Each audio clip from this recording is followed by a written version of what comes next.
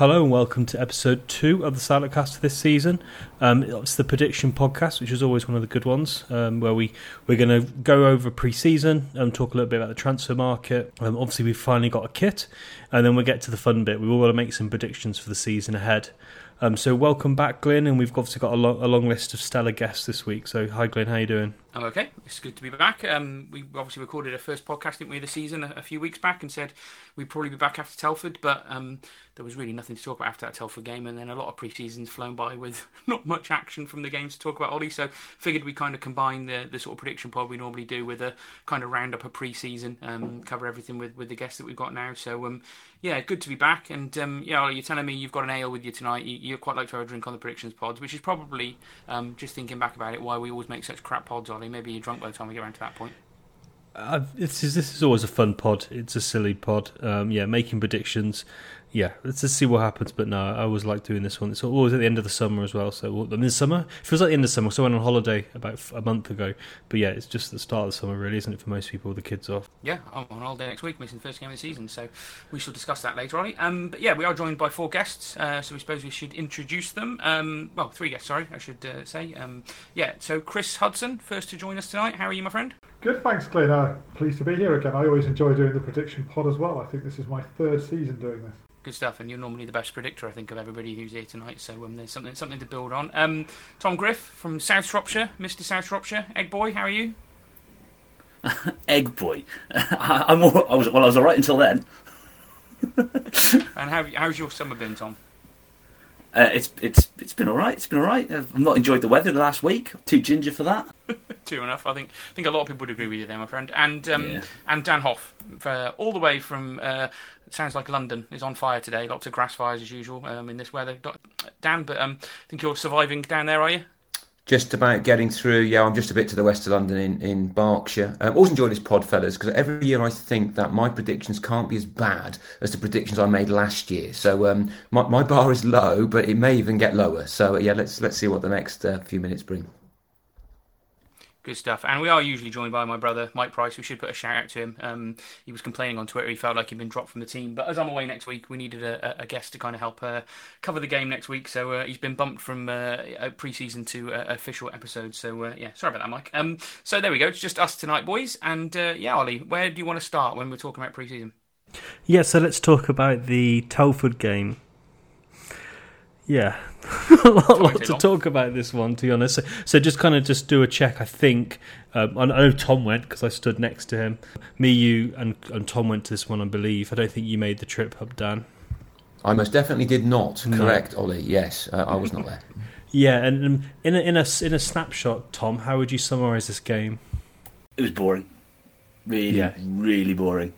Yeah, nothing happened, and Telford are non-league, and you know, you go and watch, and obviously, you know, it's pre-season stuff, but they are miles below Shrewsbury in terms of quality, just physically as well. Players are falling over and stuff. It was, yeah, Glenn, it wasn't the best spectacle, and we're going to start on a bit of a downer here, but it's a bit embarrassing we didn't score a goal against Telford.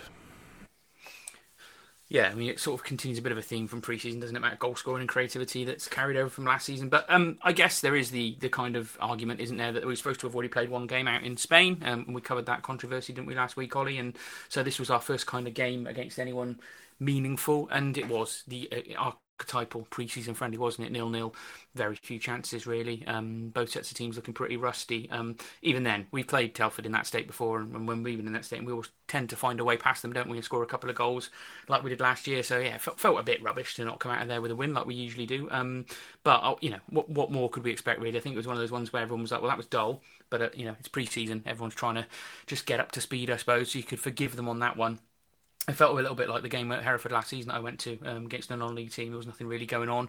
It was hot.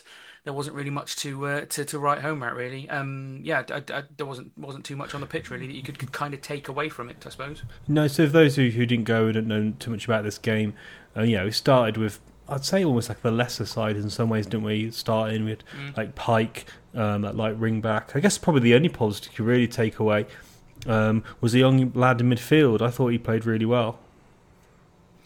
Josh Barlow, wasn't it? Yeah. It was him, wasn't it? I think, he's got a few minutes in pre-season, hasn't he? And might be one to make a breakthrough this season. But yeah, I suppose it's a first question, because we've seen a lot of the man in pre-season, talking about in the Telford game. But I don't know, Chris, what do you make? I sat by you at one of the next games we're going to talk about in a minute. But what do you make of Rekiel Pike now seeming to be, at least, for the moment, second choice right wing back, right back? I think that comes down to just lack of options, doesn't it, Glenn? Really, I'm sure we'll talk about the quality of the recruitment this summer, and on paper it looks pretty good, but we're still so thin on the ground. And I think I was talking to you at the last game, the Cardiff game, and we were saying, you look at that subs bench and we had for that game, we've got 3 players out injured at the minute, and suddenly there's only really 2 serious options on the bench, and one of those is Rekiel Pike. So, some people would argue 1 serious option on the bench. So we're a bit threadbare, and I think that's the reason that Rekiel's still in the squad and still getting a sniff. And, right wing back, to be fair to him, who else have we got? We've got Elliot Bennett out at the minute, so yeah, DaCosta's clearly first choice and will presumably start on Saturday. But if anything happened to him, who comes in that position? You guess it's Rekiel Pike suddenly, and he did all right. He did all right in a few minutes against Cardiff. That's not to say that I expect him to get many minutes this season. Indeed, I'm not even sure he'll be here come the 1st of September. I'm sure there's a chance he'll move on if they can get any interest in him, or who knows, if we can recruit 2 or 3 more, they might pay him off. But right now, while we've got so few options, you can understand why he's on the bench, and you can understand why he's still involved. Yeah, fair. And that was an interesting one, wasn't it? I suppose watching it Telford, he got those minutes at that position, Ollie. But if Rekiel Pike plays over 300 minutes this season, then that's not good. No, we said that last year. It's a bit weird, isn't it? Come round again. But I don't know. I suppose I'll ask you next in a minute, Ollie, because say not many of us went to this game. But I don't know, Tom. Did anyone else stand out to you on that first game at Telford? You called it incredibly boring, but there was a few sort of half decent sort of showings from maybe the defensive players. Yeah, to be fair, I think Moore and Dunkley showed that they're decent players, but I mean they were up against National League North players. So Telford's only real standout player was their 7'8" striker, who was an absolute beast.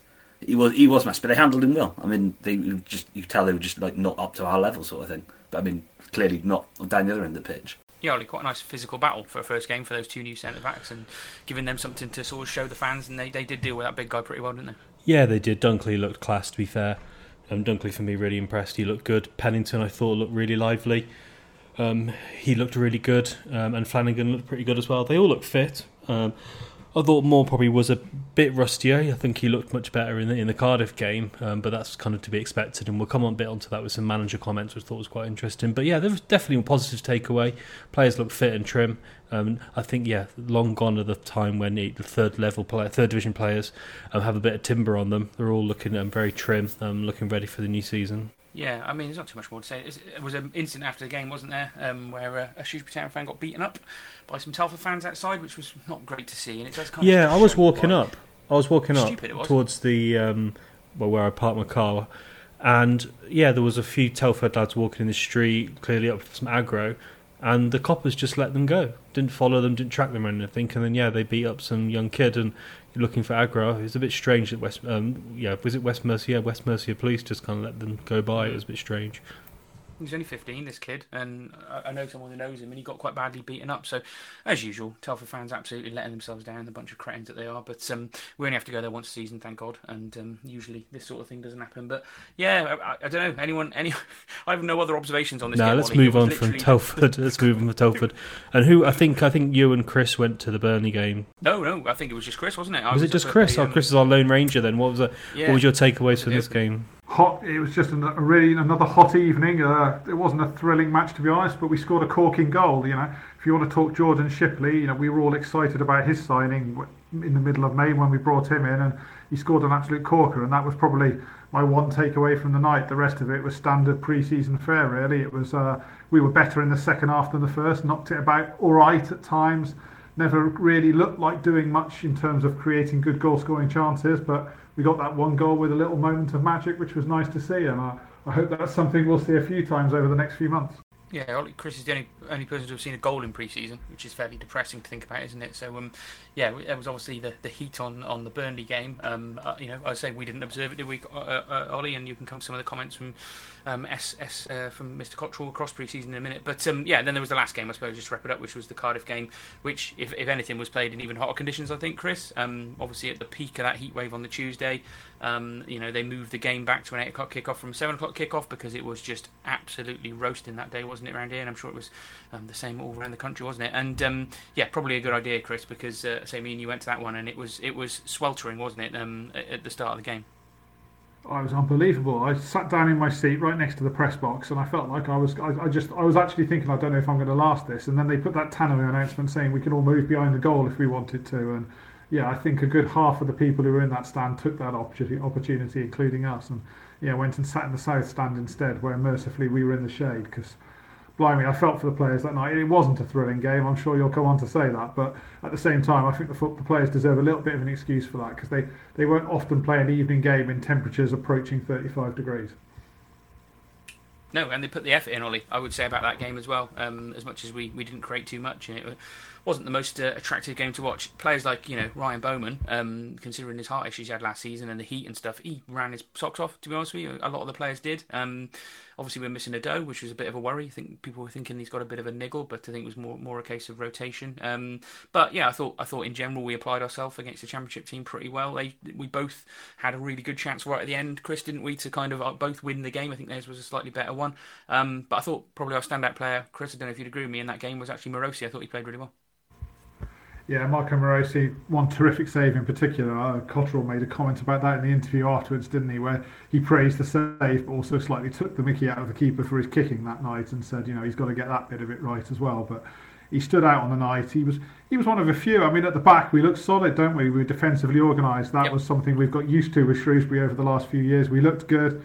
We had Taylor Moore just in front of the defenders, and the manager went on to talk about that later as well. That's something I think we're going to get used to seeing, Taylor Moore in that defensive midfield role. But yeah, we looked hard to break down. We looked difficult to score against. I suppose that's a positive. That's something we're used to seeing with Shrewsbury Town, frankly. Yeah, and Ollie, I'll come to you in a minute for your kind of conclusions on pre-season and some of the comments, but it's probably worth touching base with Dan, because obviously, Dan, it's not usually the thing you would do, which is travelling up to some very early pre-season games, I suppose, when you live that far away. And obviously, we last saw each other for the last away game of the season, didn't we? When we were in the sort of Shrewsbury Town fans creche with all the kids. But what from afar, what have you made of pre-season, the way it's been organised, the games we've had, kind of where we're at now? Well, I find pre-season, in a way, sort of totally baffling. I look at my vets team here in Berkshire, and we play in the esteemed West London Vets League. We've got 5 pre-season games, Vince. And I think that's about right for us. We play basically all the way through August and start in September. Yet Shrewsbury Town have 3. I mean, 4. Let's assume there was going to be a game in Spain. But I don't know if this is Cottrell's genius, in inverted commas, in having fewer games and more time on the training field, because as has been said, the players by all accounts are fit. It's not as if they're lacking in in terms of miles in the legs, but I do wonder if things like Dan Ado, he gets rotated out of the side, so he won't have a proper game for 2 weeks, which strikes me as something I just don't understand, really. I'd have thought that another couple of games, my instinct would say, would have to be good, because if people get injured or need to be rotated, then you've just got more game time to play with. And yet, it's clearly Cottrell's way. We didn't have many pre-season games last year. It's clearly not an accident. He likes it this way. And I'm fine with it, as long as we're not played 6, won none, drawn 1, lost 5, like we were last year. And if I hear anything about lack of sharpness, then I'm not buying it, because we've set ourselves up to have a lack of sharpness. Unless, of course, there's more genius going on the training field than I perhaps give the town backroom staff credit for. So I just don't really get it, if I'm being honest with you, Glyn. Why play so few games? Why get so much? Give yourself so little chance to get up to speed with real time action? And maybe there's an answer, but I'm not sure I know what it is. I think, Ollie, it's a fair point. You can take that on, because we've talked about this, haven't we, about how it's a fair to have those concerns that Dan just expressed, because it very much follows the pattern of last season. 3 games, all right. Well, at least we played some at home this year. That's a bit of a bonus. But there's nothing really changed from the setup to last season, and then we went into that historically bad start. So I suppose you can wonder if there's a connection there. I think it's fair for fans to be a little bit concerned about that. Yeah, well, just first of all, worth saying that Doe had a bit of a niggle, so that's why he didn't play in this game. So it was kind of a bit of a precaution. But it sort of fits in though, Ollie, doesn't it? That because if you have a bit of a niggle, then that's 2 weeks without any game time. Yeah, and I just think you've got no room for people to have a bit of a niggle because you've only got 270 minutes to play with. Yeah, for me, there's two big things about pre-season under Cottrell, or three things really. One is he's obsessed, like fanatical about running, it seems, which is a bit of an old school approach. Secondly, we don't play very many games at all, so he concedes that players don't seem to know each other on the pitch, which for me seems a bit an odd thing to say, to concede. And then finally, you're watching the Cardiff game. I don't know about the Burnley game. I didn't see that one. You're watching the Cardiff game, and you can see Cardiff's style of play. You can see what they're trying to do. You can see the angles. You can see the tacks. You can see the patterns. When you're watching Shrewsbury, Chris, what can you see? For me, I couldn't see anything. It was just see players trying to find each other, and I'm just really, really concerned that we're going into a season again where our team is not tactically and ready to play football matches. We might be fit enough, but we're not ready to play League One football matches. And we all remember what a terrible, terrible start to the season we had last year. Yeah, we're very much old school, aren't we, in the way we approach things. Like you said, the manager's quite an old school manager. He likes to do things a certain way. I mean, I don't think it's an accident, obviously. We've only had the 3 games last year, and as Glyn said, we only have 3 games we've only had the 3 games this season, and it was the same last time as well. So that's obviously by design rather than by accident. He doesn't like a lot of pre-season friendlies, but the start we had last year makes it very, very worrying. I would have certainly liked 1 or 2 more. We've already picked up 2 or 3 injuries, and you just worry about the options we've got there. We haven't had a chance to try different things out. So yeah, I hope Cottrell knows what he's doing. I hope last year was a blip and we make a better start, but it's worrying. I've heard people say he's a bit of a dinosaur. I said that to my son actually, and my son was very specific. He said he's a Pachycephalosaurus. So there you go. Steve Cottrell's a Pachycephalosaurus, people, and that's according to my 7-year-old son. You can't argue with him. I bet he's been called many things in his life, Chris, but probably, almost certainly, never that. I say that's a first, but that was my discussion preparing for this pod with my son today. I say, he's a bit old-fashioned, some people say, Thomas. And he said, what does that mean? And I said, well, he's a bit of a dinosaur in his approach. So Thomas corrected me and said, yeah, Pachycephalosaurus. There you go. Thanks. Sorry, Steve, but that's the opinion of Thomas.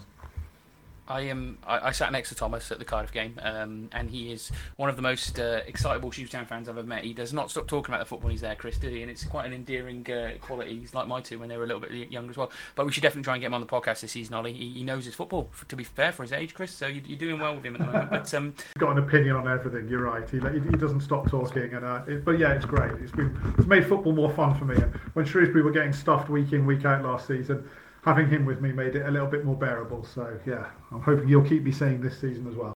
I say, Ollie, you want to go through some of Steve's comments, don't you? But, Tom, you've only been to 1 game this season, and it was the pre-season game so far, the 0-0 at Telford. So I'm not sure what you've really made of pre-season in general. You've kind of heard our comments there about, not many games. But I suppose, the question back from that is that, how many games can you have when you've got a small squad like we've got? Well, yeah, and I was just thinking, training in this heat must be hard as well. So, especially you played a game Cardiff Tuesday night against Cardiff. That was ridiculous temperature. That's going to take a lot out of the players anyway. So, if anything's going to build fitness up, it'll be, training in this sort of heat. You definitely wouldn't want to play too many more games. Was there an inter-squad friendly in the end? I felt like that was registered in for the end of last week or something. Yeah, there was mention from Lewis Cox, wasn't there? It should have been Friday or yesterday. And whether it happened or not, we don't know. But yeah, there was a rumours of that. Everyone was perplexed where you get 22 players from.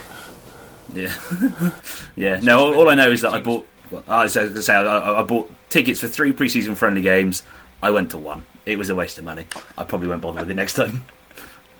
Oh, well, there we go. That's kind of pre-season summed up pretty well there, Tom. But Ollie, go on. Before we move on to kind of transfer market and what we've got and where we might need some recruitments. What you've been sort of reading through Cottrell's comments, haven't you? A little bit more than me. I've been mega busy with work, so Ollie's been doing the heavy lifting the last couple of weeks, I'd say. But yeah, you've gone through some of his comments, and he also did quite a long interview, didn't he? Which you've been sort of having a pour through. Yeah, Glyn. So there was obviously almost radio silence, really. There was no interview with the manager when he was in Spain or any player, which was a bit odd. And then obviously we had 1 minute after Telford, and then the manager did 10 minutes. after the Burnley game and 20 minutes after the Cardiff game. So a few interesting things. So he talks about how that the new lads have stepped behind the players that were here last season because they didn't have a summer plan, so they've got a bit to catch up on. Then in terms of injuries, he did share quite a bit. So Bennett had an ankle injury. He had that at the end of last season. The consultant recommended he basically just rest and then just do normal training and hopefully should calm down. That hasn't seemed to have worked, so he's had his ankle flushed at the start of last week. So fingers crossed he'll be back soon.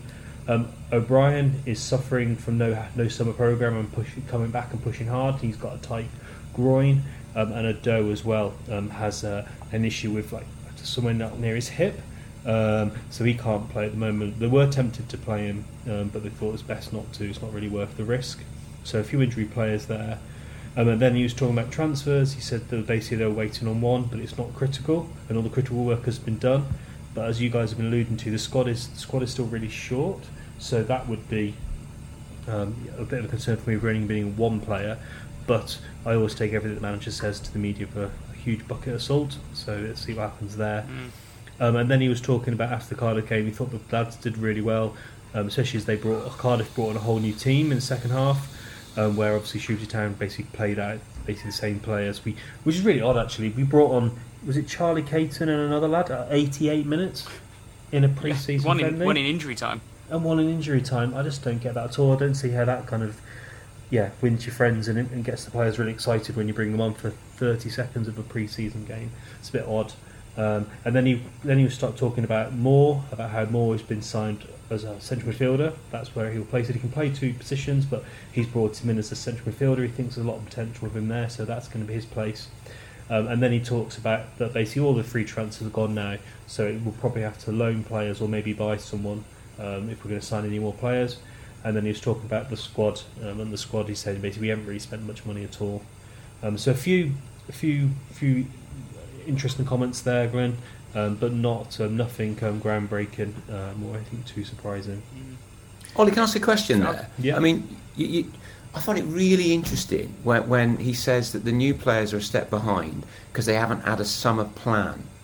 Now, but maybe I'm just more cynical than I think I am, but wasn't their plan to be a professional footballer come August? Yeah. And if that's the case, now I totally understand there are nuances, there are different ways that teams play, there are system questions, but they're all going to be fit as fiddles, right? And they're going to make sure that they're fit as fiddles. So why are they a step behind? What are they not doing that our lads have been doing? I'll twist it, turn it around. What are the expectations? Exactly, Glenn. What's the expectations? I think Cottrell was obsessed with fitness, and I thought it was a huge detriment to our start of last season. We didn't score a goal for the first 10% of last season, and I fear that his level of expectations for fitness is just really, really high. Now, so they're not really behind, they're just not quite as mega fit as he wants them. Yeah, sounds like an excuse in the making, no? Yeah, it is. I find the obsession with fitness, and you hear about, if you're really into football, you hear about different managers and you talk about pre-season, and you hear about we don't just do running anymore, we get the balls out and all that kind of stuff. So I just find it a bit odd that we are so obsessed with fitness. And yes, but last season did you think we were markedly fitter than other teams? Most of you guys on this call saw at least 20, 30 games last year. Well, that was my next question. I thought we were fitter than the year before. I'll say that. Definitely. But I don't think we were noticeably fitter than most teams. We weren't behind them, but they're professional footballers. They should all be as fit as fiddles, and they are as a rule. No, right? Exactly. It's not like the players these days go and smash 10 pints a day when they're on their summer. They always keep themselves in good nick. So, I don't know whether it's just something that Cottrell just loves to chat about, where he's really passionate about, or whether it's just a filler for him because it gets him talking for a few minutes and doesn't have to talk about tactics or signings. We shouldn't talk about players drinking 10 pints a day in the old days, because I feel like that's an in the stiffs thing now. That's one of their that's where they have all their good stories. Maybe we're treading on toes nowadays, Ollie. But no, in all seriousness, we look fit in these pre-season games. You can't really argue with that. But I think it is about Cottrell's expectations of that higher level of maybe what footballers might be expected. And we started poorly last season because he probably beasted them during pre-season, but we also finished last season really poor, 8 points from the last whatever it was, 30 odd. And maybe at that point they're spent as well towards the end of the season. So it is a risky tactic, I suppose, but proof will be in the pudding. I guess, in terms of that sort of thing. I was going to ask Dan actually a question before we started talking about Bennett, but maybe someone else can answer it. But last time you came on, Dan, you were talking about all the injuries you've had playing football, and you still play Vets football now. But have you ever had an ankle flushed? That doesn't sound much fun. I haven't. I don't really want to either. It sounded horrific, didn't it? I do wonder about the number of injuries that we pick up, and this isn't actually criticism, because when you have a small squad, it feels like the injuries mean more, right? And so it feels like a little knock, whatever that little knock might be, is just going to have a bigger impact. And I mean, we know Cottrell likes his small squads, and he has done well at times. The Bristol City experience tells us that. So I'm desperately trying not to be too critical of the small squad thing, because it's just the way it is. And he has periodically done well with it. But boy, do those injuries make an impact when they happen, because we haven't got so many folks to potentially bring in. Yeah, I'm still really concerned about the size of the squad. You've got, if you say more central midfielder, that means we've only really got 3 centre backs. We've probably really only got one left wing back. Midfield is weak as well. So, yeah, if we get a few injuries, especially now that we've got 5 subs, and Chris, I imagine I don't see how we're going to be able to compete against teams, not even big teams in League One, other teams in League One where you can make 5 subs. Can you see us making 5 subs in a game, Chris? Well, absolutely not. Who would they be right now? I think I said that a little bit earlier on. If you assume that for Morecambe on Saturday, Bennett's still recovering from that ankle up, Aidan O'Brien's probably not going to be ready. Who else have we got out at the minute? There's a couple. Daniel Udo struggling a little bit. Theoretically, on the bench, you could be basically looking at Tom Bloxham and Rakeal Pike as the only senior pros and a bunch of kids. So yeah, Bloxham's an option. That's about it, isn't it? So really, you can only see one substitute there who can actually influence the game for us. So can I see us making 5? No, I can't even see us making 3 right now, frankly. Chris, I think that's right, but I think there's a caveat on this one. The 5 subs thing really makes a difference when you've got a squad the size of Man City, and no League One side is going to be able to bring in 5 players that are all going to improve the starting 11. I think a lot of clubs will actually be in a similar position to us. Really? Do you think, Ollie? Sheffield Wednesday, Ipswich, maybe at a push, Peterborough. But they'll get injuries and suspensions too. I'd be quite surprised if their bench is as strong as we fear, being honest. I get your point. In the main, I agree with you. I think at League One level, 5 subs to me is crazy anyway, whatever level They'll still have 5 sets of fresh legs to bring on in the 80th minute, where we'll only bring 1 set of fresh legs. Well, and also there's a difference, isn't there, between having someone who's first team ready, who can come on. We've got subs who have the manager's got no intention of bringing on. And I think most teams in Division will have players that they're prepared to bring on. We seem to have players that are not allowed to come on. Does that make sense? Yeah, that's Cottrell for you, though, isn't it? That's the way it works. I do think the change is wrong. I think the change to 5 subs is just wrong, and I think it's not just unfair. It favours the bigger teams, doesn't it? People have said that in the Premier League, but it's the same in our league. It encourages clubs to stockpile players and have these huge ranges of options at their disposal. A club like Shrewsbury can't maybe afford to do that, and it's not just us. I'm sure that the likes of Cambridge and Accrington Stanley are sitting out there and shaking their head at it as well, because it's Sheffield Wednesday have been pretty busy in the transfer market this summer. I think Ipswich have. We're seeing Derby County, since they had their embargo lifted, chucking money around left, right and centre on wages, and these clubs can afford to run big squads and therefore give themselves more options, and this rule change just means that those big squads will be even more beneficial to them. So you'd want them to level the playing field up in the division, and instead it feels to me like they're just stretching it and making it even harder for somebody like us to aspire to promotion. Yeah. Was there the same discussion when it went from 1 sub to 3 subs? It was before my time in football, that was. Yeah, it was. Well, it went from 1 to 2 first. It was 2 when I first started going. It was 2 subs, and that was it was controversial. The things I remember my dad moaning about this when 1 sub was brought in. I'm not old enough to remember the days when 1 sub was brought in, but he always used to say it was just unfair. You should have your best 11 on the pitch. So I sense there's always going to be people who don't like the principle of increasing the numbers. But I am with Chris. I get it. Why you need 5 is a little bit beyond me. It's like why rugby union has 150 subs or whatever they do. I just don't think you need it. You're changing the game, and the game doesn't need changing in that way. For me, it's an interesting one because, like, when you talk about small squads and you talk about these additional need for substitutions, it's somehow we've ended up, a few days before the start of the season, having let 5 professional footballers go, if you will, not including sort of the young lads. Six lads go, and only bringing 6 in. We've replaced Josh Daniels, Dave Davis, Van Ebanks, Landell, Aaron Pierre, Josh Vella, and Sean Whalley as the 6 players that have gone out with Shipley, Bayliss, O'Brien, Dunkley, DaCosta, and Moore. We haven't increased that squad since the end of last season, which was something that hung around our neck all last year, really, and was one of the reasons we underperformed. And I don't know, Tom, when you look at that on a face value now, 6 in, 6 out, it doesn't quite feel like we've done enough, does it, so far? Yeah, there's still more to be done there, but I'd still say that man for man we have improved on the 6 that went out. You see what I mean? Yeah.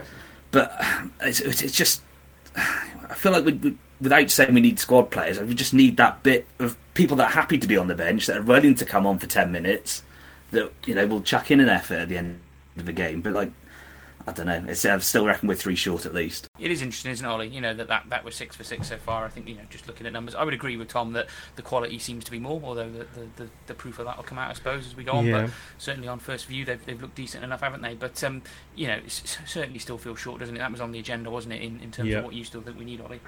Yeah, I think I totally agree with everything everyone's saying about squad size. 6 in, 6 out, Glenn, it's a good way of putting it. And we all struggled and we were all really frustrated last season with not enough players. I'd love us to sign another centre-back, a left wing-back, a central midfielder, number 10, and another striker.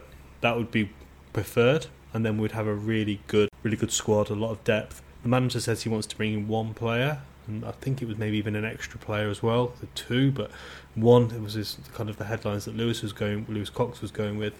1 for me is just not enough. Remember last season when Josh Vella got injured and a few other injuries, we were really panicking. 1 signing now would be too short. I don't know, Dan, how many do you think we would need to, if you had the choice, or you could advise the manager, how many players would you like to see come in? Well, I think the 6 in, 6 out makes sense, but we've also got time to bring in players now. And one would assume that loanees are still going to be in discussion somewhere, and they always tend to pop up quite late. So I'm not totally convinced I buy Cottrell's argument that he's only looking at 1. I think there's probably more irons in the fire, but he doesn't want to stoke up expectations. How many more do we need? Well, what I would like and what Cottrell like are not going to be the same thing. That's the bottom line. He doesn't want too many more. But I do think an extra 3 would give us a little bit more wriggle room if things really do go wrong. But we're just not going to get them, fellas. We're going to have to deal with what we've got, plus 1, maybe 2 more if the loan market throws up any goodies. So it's not just 6 in, 6 out, though, is it? It's actually it's 6 in, 8 out, because if you're including the loans coming in, then I think you've got to include Jana going out and you've got to include Forner going out as well. True. So in many ways, the fact is the squad's smaller right now. The fact that the squad at the end of the season, from that squad, we've lost 8 players and we've brought 6 in. So you'd like to think there's room in our squad for, I think, another 3 loans, aren't there, or is it another 4 loans? So hopefully he'll use at least 2 or 3 of those slots, and that's not part of the budget, as it were, when he says there's only 1 to come. But yeah, right now, in terms of numbers, we're thinner than last season. And Ollie, it's interesting, we talk about players going out. 2 players that have sort of flown under the radar, and it's probably worth just us reflecting on that quickly as it's part of what's gone on this summer, are Ben Crompton and Callum Wilson, who were 2 kind of highly regarded youth prospects that we had, that we offered 6-month deals to, and they've decided to try their luck elsewhere, and have both ended up at the same club and have signed for Sunderland this week. And I think Callum Wilson, I think he got a couple of appearances for Shrewsbury. I don't think Ben Crompton ever got any more than being involved in a sort of Johnson's Pizza Trophy game. I think he was involved in. But an interesting one. See 2 youth prospects go to what was the sort of shadow under-18 squad at Sunderland, rather than taking a 6-month deal here. Although a 6-month deal was a bit crap, wasn't it? Yeah, 6 months. Clearly, Cottrell doesn't really like youth players, but yeah, 6 months is. I don't know, is that an insult? 6 months? What's 6 months worth to anyone? It doesn't give them any kind of. It doesn't give you much time, does it? I think 12 months is the minimum, really, especially for a kid. And yeah, it definitely sounds weird, Ollie. I think we should be quite clear on that. I'm not at all surprised if they got anything about them that they said it's just taking the piss to use technical language, and it's another one of those things I don't really get. Maybe there is a good reason for offering 6 months contracts, but I don't know what it is. You think it's because then we actually get some money? Because we've technically offered them a deal and we get compensation. We don't really want them to sign, so we offer them a crap 6-month deal. And fair now comment, Sunderland have to give us some money. It's their under 21 or under 23 development squad or something. I think they referred to it as. That Callum Wilson. Yeah, Callum Wilson's supposed to be good. He played for Northern Ireland, Irish, didn't he? Yeah, Northern Ireland, yeah. And so he's got a bit of something about him. So it's just a shame that, clearly a lad with some talent there, somehow, unlike maybe Bevan and some of the other lads that have come through, we weren't able to kind of get him through that process and on that conveyor belt, really, because that's what town fans like to see, isn't it? So it does feel like a bit of a missed opportunity with at least one of them in that Callum Wilson and what I've been reading about him. But who knows? It's still a long way for them to go to make full professional careers out of where they are at the moment, and you've got kind of wish them the best, don't you? Yeah, definitely. So, yeah, I said what I think. Tom, what would you like to see us sign? Well, that's a good question. I still think we're short in midfield. I still feel... Do we need a number 10 still, or are we going to just rely on Udo dropping back for that now? Shipley, I suppose, might go up there, wouldn't he? But, yeah, other than that, I don't... you looking at your little squad depth sheet now.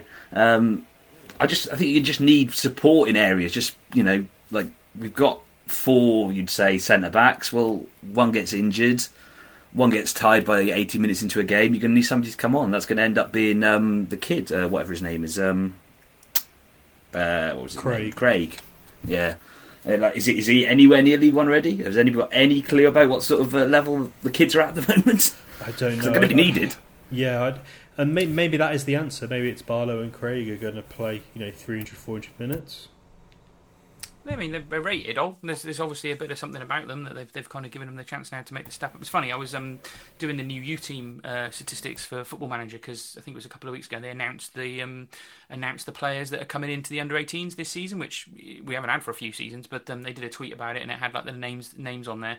We obviously know nothing about these lads. A lot of them come from... It's interesting. A lot of the time we used to get youth lads come in from the local area and kind of working their way through the process. I've noticed in the last 5 to 8 years, really, that a lot of the time now we're getting lads who've not made it at a Wolves or a Leicester or another kind of higher club through their sort of youth system. I've seen the writing on the wall that they need to step down at a bit of an early stage and then come and have a go at it at Shrewsbury. But it's fascinating looking at some of the names. We've got a Vlad in the youth team this season, which I find fascinating. I can't imagine there's been a Vlad's ever played for Shrewsbury Town, so I'm hoping he comes through and does well. But it's interesting. Maybe there is going to be more opportunities for youth this season. We certainly haven't seen it too much other than Bloxham, have we? But I'm not against it. If they're good enough and we can get them to be the next Dave Edwards or the next Joe Hart, then why not? I love to see youth lads coming through. So maybe that's where Cottrell will go. It's to be seen, isn't it, over the next few weeks? What are you talking about, that Vlad, Glyn? He's got a magnificent second name, isn't he? Vlad Paternoster. The most famous set of lifts in the world. If you don't know what Paternoster is... That's why Glyn didn't say his surname. Google that, folks, if you know what Paternosters are. They are brilliant. So I hope he makes it, because that's a name to remember. Yeah, there's also a Beckles in the youth team now. So Beckles and a Warner as well. So two names that picked up. Not related, but but yeah, Ollie, it's going to be interesting to see what Cottrell does, as we just said. But I don't know, Chris. What we had a bit of a chat, didn't we, at the Cardiff game about what you'd kind of like to see us bring in. I think you talked about sort of the left back position, but is that kind of where you think our focus should be over the next few weeks? Yeah, I still think we need probably 3. I'd like to see us get at least 3 more bodies. And a key one for me would definitely be left wing back. We're playing George Nurse there. He's got absolutely no competition in that position. And I don't even think it's his best position. To me, George Nurse is probably a left centre back. He played pretty well there last season, played his best football there. He's solid at left wing back. He won't let us down. He'll do his best, but equally, he's not a marauding attacking type, isn't he? He doesn't give us what Bennett or, from what we've seen, DaCosta might give us on the other side of the pitch. So I'd really like to see another option there. I suppose you've got Luke Leahy who can play there, but he's established himself in midfield now, and it's been clear in pre-season that that's where the manager wants to keep him. So yeah, we definitely need a left wing back for me. Probably need more midfield options. We're just short. I just don't think we've got enough of them. I like the ones he's brought in. I think Bayliss looks great. I think Shipley looks great. We've obviously got Leahy, who I just mentioned. But that's it for senior midfielders. After that, you're looking at Josh Barlow. Taylor Moore. I forget that Taylor Moore is now a midfielder. But probably one more in there as well would be good. And then up front, I just think there's a lot of pressure on Dan Udo to score all our goals this season, because you don't see who else at the moment is going to be prolific. Aidan O'Brien looks an exciting signing, but his track record tells you he's not a prolific goal scorer. So I'd like another option in there who can maybe take some of that pressure off Daniel Udo and give us another option as a goal scorer. that's fascinating to me, Chris, because like compared to normal, we're actually going to carry 4 professional footballers who are strikers into the season, which we probably haven't had for quite a while. You know, you've got Ado and Bowman, obviously, maybe as your front 2. O'Brien, as you mentioned, we don't know, but has clearly got a pedigree, and then blocks them to back them up. I don't know. I don't know if anyone disagrees with it. Does taking 5 strikers in on a reasonable wage seem a bit? You are forgetting Pike. You are forgetting Pike. Well, Pike is a striker. True. He's more of a striker than a right wing back. He's more of a goalkeeper than a right Don't disrespect the man. But do you not feel like, you know, I agree, Chris, I quite like, you know, I think that there's probably more quality you could add up front as well, but I don't know, I'm not sure, based on what Cottrell likes to do and probably our finances, Ollie, you know, can we carry another striker with pedigree on top of what we've got? It seems odd. Bloxham would be frozen out, you'd imagine, then. It's quite a few, I guess. It depends where you play, O'Brien, depends what formation you play. I still think we need someone else. Like Bowman did all right last season. He didn't really excel. I thought Ado really outperformed him in terms of goals. He scored more goals than him, but also I think in terms of his link-up play and all-round game is more than Bowman. So I'd like us to sign another striker. I guess a lot of it hinges on how important and how key is Bloxham going to be. I think that's a big question mark for the season in a positive light. Yeah, it's almost the inside. Can I just come in there, fellas? I think striker. I think the left wing back position actually, it's interesting discussion because it shows a lot about the way that Cottrell thinks, right? Because I don't think he sees it that way at all. I mean, don't get me wrong. If 2022's version of Tommy Lynch appears, I want him. And I want him now. He'd be brilliant there. But for Cottrell, he's going to say, well, I want Lee to play in the middle of the park, but if I need to, I'll shift him across. And we've only had 270 minutes of pre-season, so he's not had a lot of time to do much shifting at all. So I do think for Cottrell, this is quite simple. Lee is his number 2, and he'll move over there as and when he's necessary. And if both of them are out injured, well, then we have an issue. But he probably won't assume that they will be. So for him, the fact that lots of players can play in lots of roles. I mean, Bennett, he clearly sees Bennett as being able to play in the centre of the park, and he hasn't got a mention there as a central midfielder. And I sort of get it. I don't really see him as a central midfielder now. I see him as a right wing back. But I think Cottrell genuinely sees every player he has as playing in 2 different positions. And in his head, it's going to be switching and mixing and matching good players who are versatile into the right slots. Just to stress, that wouldn't stop me trying to get an extra person in on the left, but I don't think Cottrell will see it as nearly as problematic as we do. No, he won't. But I think for me, Nurse is good at playing left centre back. And I think Nurse's best position is playing left back in a flat back 4. I think that's his best position. Is he dynamic enough? Can he go past a man? We're basically missing a better replacement, aren't we? Someone who can dribble and cause a threat. Nurse is a really good cross with the ball. No, he's a very talented player. But I just think we need a little bit more pace and a bit more dynamism on that left-hand side. And I don't think either Nurse or Leahy offer you that. And that's why I agree with Chris. I think left wing back is important. Would you agree with that, Dan? Yeah, I do. I think the Ogbeta one is an interesting one. Ogbeta couldn't defend.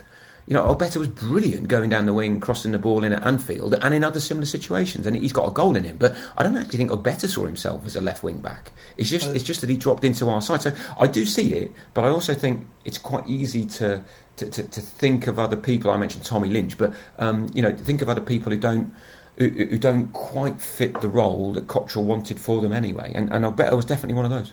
Yeah, I guess that's the trouble with wing back, is it's such a hard position to recruit for. You need to be a really, really solid defender, and also very fit and athletic, and be really good at going forward. So it is a very, very difficult position to fill.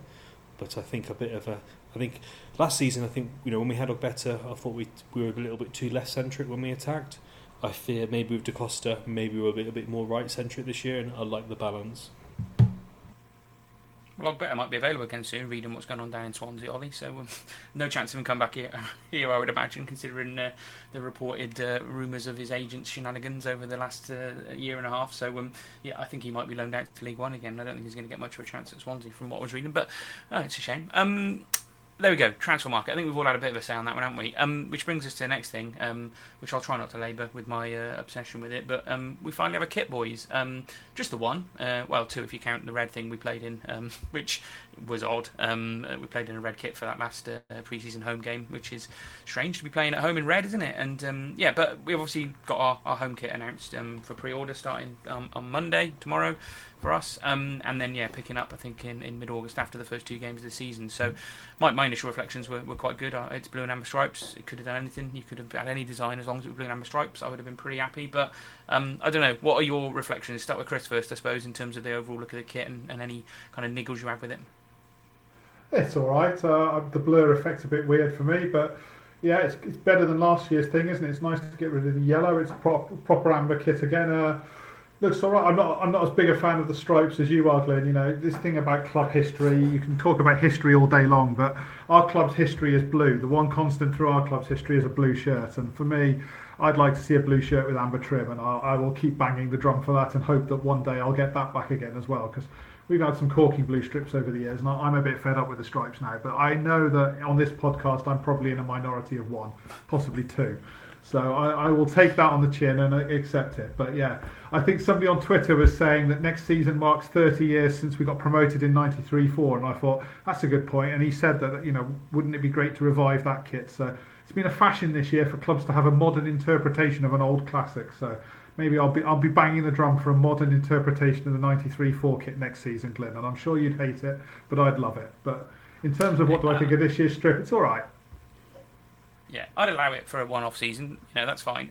We obviously had the 125th anniversary kit, the blue and white one that we had for that one season, didn't we, when we first moved to the new meadow? Did. So yeah, you know, you can have an anniversary kit every now and again, Chris. I'm a generous guy. I'll allow that.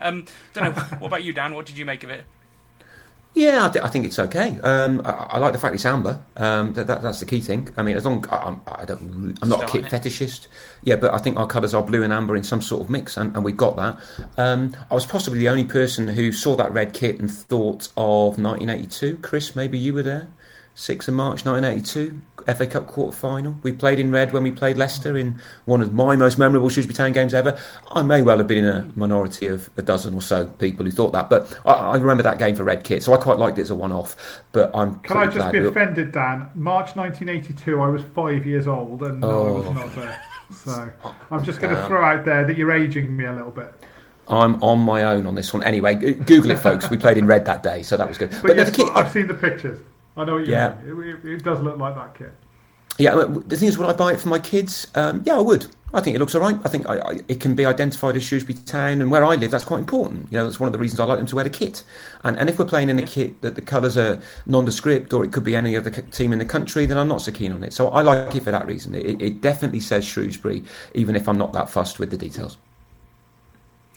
My kids liked it as well. They give it the thumbs up, and they'll be getting a pre-order this week, which is good, because this is the fundamental thing about trying to get these kits out earlier and get it all organised. We can talk about the whys and wherefores of why that didn't happen, but you know, you are losing money if you can't get these things done efficiently. But my two liked it as well, so that was good. Just on red kits, I wouldn't object to red kits either. You know, I remember back to the I think I've got a red Dave Edwards kit from the sort of, I think it was the last season he played for us, or it was the season after we came back up from the conference. We had a red away kit, didn't we? So I'm not against red kits. I just think us playing at home in it was a bit weird, and saying it was a temporary kit, I don't know, but there are rumours that might be our away kit or our third kit, so we'll have to keep an eye on that one, which I wouldn't be totally against, to be honest with you. What does the South Shropshire jury make of the kit, Tom? Yeah, I'm not against it at all. People have been saying about the collar being weird, but yeah, I'm bar that. I think it's blue and amber. What more do we want? When was the last time we had a kit that wasn't striped? Now, is it sort of the last of the greenhouse ones? That must be 10 years ago. We had that pinstripe one, didn't we? That was a blue and ambery kind of pinstriped effort. That might be the last one before that. And then there was a 2015 Glenn. Yeah. Okay. 2015, the Boca Juniors kit, and as you said, it had those. They added the pinstripes, didn't they? Because some people were complaining it wasn't striped, but yeah, that was the largest. Ever since then, we've had very much blue and amber stripes. So that's good. 7 kits in a row. We're always due a different change, don't we? Yeah, true enough, I suppose. It might happen next year, as Chris says, for that anniversary. I don't think it's a bad idea, that, to be honest with you. Go on, Ollie, you can round off the kit chat. I don't think there's anything else to say on the away kit, because we still haven't seen it. But I don't know, what have you made of the whole kit thing this summer, regardless of what it looks like? Just being the second last team to announce and still not having any kits available for 2 games into the season. It's not great, is it? No, it's not great. Obviously, you want to get the kit out early as possible, don't you? If there's extra sales, and yeah, you want the kids wearing the kits in the summer. It's not you don't really under 4 layers. You're not really see who's wearing a Shrewsbury Town shirt in the middle of winter. But no, in terms of the new kit, I thought it looks nice. I think it's blue and amber stripes, which is obviously on brand for Shrewsbury Town now in the 21st century. So that looks pretty good. On the red kit, red and black has for me a connection. Red and white look just like Bristol City's kit, so that was a bit odd. So yeah, I understand where you're coming from there. If that was bad black trim, I don't think it'd be as bad, but yeah, it's. I think the most important thing is at least it's been done now. We've got the kit. We're gonna have it ready for the new season, and yeah, obviously fans can buy it in August after the start of the season, which is a bit of a shame, but at least it's been done. With Cottrell getting involved and changing stuff and changing kit and all this kind of stuff, it does make me wonder why our kit was delayed, but at least we've got it now, Glenn. I'm sure you're happy you can turn your Twitter account back to blue and amber. Yeah, I already did, didn't I? Yeah, it has. I mean, the retro top's been great. We talked about that last week, didn't we? But the deal so far has been a bit. So it's been, not been the best, has it, in terms of delivery of kit. Everything that happened last season, weird temporary kits. So actually getting a blue and amber kit, which is a reasonable design. There are things I'd improve on that kit, certainly. But I think after the year we've just had, anything was going to be an improvement, and it would be accepted as long as it had an amber on it. So I think it's got an 83% approval rating from a Twitter poll you did, didn't it, Ollie? So yeah, so over maybe probably 320 votes, over 80%, 83, 4%, something like that, approved, which I think is pretty high. 80 plus is a pretty good turnout, and job well done really for the club in terms of the design in the end. Okay, there we go. We can give Brian some credit in the end. Eventually got there. Just one question. Which brings us to the end of Go on. Would any of us actually buy a kit now, or was there anything they could do to make us buy a kit? I would buy a blackout kit. Aren't we all? That's for sure. I'd buy a blackout kit, but whether I'd buy a blue and amber shirt now, at getting close to 40, I'm not sure I would, to be honest. They're just not colours that work out and about, are they? No. No. Well, I'll buck the trend on this one. Shirts. I'll buy it for my son, for sure. My son will definitely have the new kit. Doubt I'll wear it myself. If we had that blue kit that I'm sort of nagging about for next season, I might buy that. But you're right, blue and amber is a bit garish probably for me to wear about. I'm hoping for a nice away kit as well. We haven't got the away kit yet, but I haven't bought a Shrewsbury shirt, I'll be honest, for several years. But I think my lad would like me to wear one. He's always nagging me and saying, "Why haven't I got a shirt?" So yeah, if we produce a good away kit this year, I might lay out. So I'm waiting to see that. I think I might buck the trend here, folks, but for different reasons. I wouldn't wear it out and about. That's not why I buy the kit. But Ant Thomas, who many folks listening to this podcast will know, and I both play football on Thursday nights. And it's when you don't live in and around the club, it's an identity factor. And if I need a football shirt to train on a Thursday night, then I like playing in a Shrewsbury Town shirt, because people will ask me, "Who the hell are they?" And of course, I will tell them. And I do feel quite proud of the club, given that I'm 125 miles away from it. So I might do. And I'll definitely buy it for my boys so that they could run around with it. And again, just to prompt those questions, quite frankly, I like people to ask who the hell that kit is, and they all like it, because blue and amber are just a unique set of colours. I think that's fair thing to say. I think a lot of lads, in sort of young lads as well, particularly want to wear it for the sport in, five-a-night leagues and all that sort of thing. I laugh then because, I played football with Ant for, 15 years, I suppose, and it's just nice to know that there's someone on a Thursday night he's still moaning at for not passing to him every night. I imagine, Dan, that's you now, so fair play to Ant. Yeah, or it's passing to him in a less than pristine manner. I try and get the ball somewhere in his direction. Unless it's absolutely nailed on, he ain't happy, and I love him for it. Football perfectionist, there's nothing wrong with that. But yeah, I think that's fair. I think that's probably about enough on the kit, isn't it, Ollie? I think, I am one of those people who will wear a kit, but I generally, to football, to the town games, to be honest with you, often see me with one, but normally they're old retro ones from the 90s and the early 2000s that have a bit of a memory. I wouldn't buy a kit off the peg and usually wear that straight away, but a lot of people do. You see a lot of people wearing it around the stadium, so there's clearly a lot of people that want to buy it and get it on straight away. But I think, post 40, it's not a great look to be wearing that new season's kit. But then again, you might keep it in the back. If it becomes an iconic kit for a good season this year, it might be something we want. And in 10 years' time, I'll be wearing that in my 50s. Who knows? But it'd be an interesting one to see. But I'm sure there'll be a lot of takers for it tomorrow when it goes on pre-sale, Ollie. And you just got to hope it makes the club some money, because that's kind of the point, isn't it? Well, the main point is for the players to wear it, but again, it'd be good to make good some money, and obviously you can maybe keep the coffers going, and hope we can sign some better players on the back of it. But I'm sure we've lost out a bit on it, but I can't imagine it's too much. So we've done pre-season games, we've done transfers, we've done the kit. Now it comes down to the real business of making some predictions. So we're going to fire through a bit about Shrewsbury predictions, then a little bit of League One predictions, and we'll start off with where do we think Shrewsbury Town are going to finish. So I'll go first. I'm going to make the bold prediction of finishing 14th, and then we'll go around. So I'll go to you, Glenn, next. What do you reckon? 17th. Move on. Who's next? Dan? I can't see us doing any different, really, but there we go. Dan, what do you reckon? 18th, scoring and conceding fewer goals than games we play. Last season we scored one more goal than game, and the teams that scored less than 46 goals all got relegated.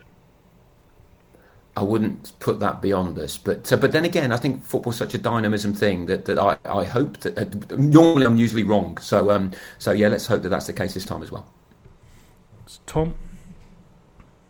Well, I'm going to buck a trend here. I'm going to go 11th. I'm going to go top half. Oof. I know. Lofty heights. And Chris, what do you go? Are you okay, Tom? I have been ill. So I'm going to be the grump. I was last year the grumpy one, and you were all throwing out top half predictions left, right, and centre. This year, with the exception of Tom, you're all being grumpy with me. But yeah, I can't. Right now, I still see more of the same, but basically. So yeah, 16th. I'll go 16th this year. Improved by a couple of places. But yeah, I don't see. I'd love to predict a top half finish. I just don't think we've got enough depth there. I just don't think we'll have enough consistency to pull that kind of thing out of the hat. I can see us having the odd little purple patch, few wins in a row here and there. Probably get to November and everyone will get excited and start talking about playoffs or something, and then we'll lose 4 in a row. So yeah, I can just see another season a bit like the one that's just gone. Frankly, hope I'm wrong. Optimism abound here, lads. Again, as usual, it's an interesting one, isn't it? You know, we're doing these predictions because it's a bit of fun, isn't it? And you're basing it on where we're at. You know, not too much of a difference from where we were last season, I suppose, and watching pre-season. But God, it would just be so good to have another Hurst-esque season and maybe go a bit further. God, just imagine, you think back that 4 years ago to how bloody good that season felt week in, week out. But remember, Glenn, we didn't know we were going to do that. We didn't know that season was coming, and I was trying to build a completely different narrative here, and I thought, right, what did we have? We had Henderson in goal. Well, our goalkeeper's okay. We had Ben Godfrey come from nowhere. Well, it looks like our midfield, if we get it right, has got something about it. We didn't really have an out-and-out goal scorer. What we did have was a number 10 who was creative. And yeah, Shipley's got something about him there. So you can build a story as to why, the Hurst season is not a million miles away from where we are now. But at the moment, it's a story. Harsh on Carlton Morris. It's a bit harsh on Carlton Morris. Carlton Morris was amazing. How many goals did he score? It doesn't matter. It doesn't matter. He was a creative linchpin. He was the target man, and he was an absolute monster up front. I thought it's strikers don't always have to score a goal. I was just saying it's worth pointing out we didn't have Carlton Morris at this stage of that season, and for that matter, we didn't have Ben Godfrey either. No, we didn't. Arrived after the season started. That's true this time as well. We still don't know what's to come that will make us even better. Yeah, Ben Godfrey missed the first game against Northampton, but he was there for the Oxford away game. But yeah, you're right. That team wasn't a million miles away in terms of money. It was the same, probably even less, maybe even than where we are now. But yeah, it wasn't. It didn't take a lot, but. Yeah, that season, going back to Glenn's point, that season was amazing. It makes me get a bit emotional if I think about it too much, because it was just nice to score goals and win games. Yeah, I don't want to start a debate about that season, because with any bunch of Shrewsbury Town fans nowadays, when you're sort of out in the pub, or I went to the cricket over the summer and we went to various other things that we did over the summer, and occasionally you sort of talk about the town, it turns on to something from that season and people just want to talk about it, because it's the last time we had really, really good memories consistently. We've had amazing moments in the FA Cup since, haven't we? But, if you look back at the best season in the last sort of 8-9 years since we came up to League One, everyone wants to talk about it. So let's not do that because we've got lots to cover. Okay, that's the predictions for league position, Ollie. I think we've done that one. You've added to the list now breakthrough player, which is a bit of an interesting one. We all had our own observations of that, Ollie. We've had this. Yeah, it's pretty much the same questions we've had the last few years. So yeah, breakthrough player, and it's hard to have a breakthrough player when you only sign players in the mid-20s or later who come from the Championship. So it does make this one a little bit harder. In terms of hoping, my hope is that Tom Bloxham has a big breakthrough season and bags a bunch of goals. I'm going to go for Tom Bloxham. It's funny because I would say he had his breakthrough season last year. He broke through into the team. Do you know what I mean? It's how you define what breakthrough is, don't you? Do you know what I mean? It could be from going to be a youth player to getting your first 20 appearances. That's kind of a breakthrough. But I know what you mean, Ollie. We've got a dearth of. Yeah, we've got a dearth of young players. We've got no idea about Craig, no idea against Barlow. So it's blame Steve Cottrell for this one. Well, but it's why I've gone for something a bit different. Again, from kind of talking to people at the club and stuff. I think that it'll be a breakthrough of sorts for Jayden Bevan this season. I can see him getting more appearances in goal in the Pete's Trophy this year. Maybe, Burgoyne might not actually play in those this year. He seems to be quite happy to just sit at this football club and be a number 2. But I can see him getting some appearances, Bevan, this season. And certainly, definitely, towards the end of last season, involved in the first team more, and probably will be every game this season, I imagine, with the 3 goalkeepers training. So, maybe only a handful of appearances in some of the cup competitions, but I certainly can see him getting a little bit of a leg up, and that would be kind of a breakthrough again from a player who's traditionally been a youth team player. So I kind of went for Bevan on this one. I don't know. Chris, what did you go for? For me, one of two. I'm kind of with Ollie on Tom Bloxham. I know what you mean that he broke through last year, but I suppose it's that breakthrough as a regular goal scorer. If he could come through this year, and he got 3 or 4 last year, but if this year he's pushing double figures or going on from there, then that's taking the pressure off Udo, and that'll be a huge breakthrough for him. It'll also be a breakthrough in terms of what he's worth as well, isn't it? Because if he's suddenly an 18-year-old kid, he's still only 18 now, isn't he? He'll turn 19 soon. But if he's got 12, 15 goals at the end of the season, he's a £1 million player suddenly, probably. So him, or, I'm hoping still that maybe there's some 19-year-old kid we're about to pluck out of a Premier League club who turns out to be our next Ben Godfrey, and that kid comes in, has a breakthrough, and turns out to be a star for us. But otherwise, no, there's no obvious pick in terms of young players waiting, who I expect to come through. Josh Barlow, exciting to hear about him. Reality is I don't expect to see a lot of him, so I'm not sure this is his breakthrough year, but hopefully he can prove me wrong. But I'm probably going to go with Ollie and go for Bloxham. And Dan, what about you? Yeah, I mean, I was thinking along the same lines as you, Glyn, and there's very few people who you'd naturally think of it. But I did think about Bevan. I got the feeling that he'll definitely be clearly ahead of Burgoyne by the end of the season. And the question is, what will he do in the small number of appearances he's going to get given? Unless, of course, there's an injury and the number 1 slot does suddenly become vacant. Then who knows? But obviously, hard to predict that. But I thought about Bevan. But I'm going to, I mean, if I suddenly vanish off this podcast now, you'll know what Glyn's response to this is going to be. The breakthrough player is going to be Rakeal Pike. All right? Because everybody who's thought Come off, Ollie. Come off, Ollie. You don't want to hear all this. Come off. I thought that might be the response. No, I thought that might be the response. But everybody who supports Shrewsbury Town, including me, is thinking, what's happened here? How did he get a 3-year contract? There must be something else over and beyond what we've seen. Now, maybe right wing back. I mean, someone said earlier he's probably a better goalkeeper than he is right wing back. But football's odd, right? And all it needs is a ball to fall in the right way, a goal to go in off his arse, or something utterly left field to happen, and we have the opportunity to see Pike as a better player than we do at the moment, and we're not going to see him as a worse player. So in terms of breaking through and being broadly accepted, if he has a bit of luck, I'm going to stick my neck out and say Rakeal Pike. What position is he going to be playing at? Absolutely no idea. But my instinct says he's a striker, but we have got a few options there. But Cottrell doesn't think he is. If DaCosta gets injured and Bennett's not fit, it could well be out there on the right somewhere. I mean, don't get me wrong, the mortgage is not going on this. But I'm thinking breakthrough players surprise you, right? These are people you don't expect to do stuff. And I mean, it could have gone Jordan Shipley. He'll settle himself down as one of the best players in League One, but I'm not sure that's a breakthrough player, really, because we know he's got talent anyway. So I'm going to go utterly left field, and you can hurl this at me for weeks on end as and when it all goes wrong. I cannot wait for that. Go on, Tom. Have you got anything as predictable, unpredictable? Hello? Tom, you there? Oh, sorry. Everything went through to you then. Yeah, well, I say, my breakthrough player played 40 games last season, so I'm going with Bowman. I reckon this is Bowman's year. I'm going with 20 goals. I know he can't really break through, but I mean, who could in our team? But yeah, he's going to be the breakthrough in form for us. If he gets 20 goals, that's a great call. 20 goals is for me is a standout performance. So yeah, fingers crossed, Tom. If he doesn't get it, it'd be your fault.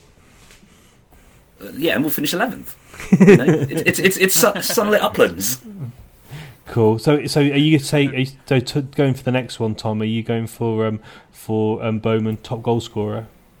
It would be an incredible season if he wasn't. If I've predicted 20 for him now, I'm going to go with Bowman as top goal scorer. Yeah. I reckon a Doe. What about you, Clint? It's tricky, isn't it? you can't discount the chance that Ado might go at January if he has another sort of stellar 6 months, and so then he probably wouldn't be top goal scorer. But he would probably if he has.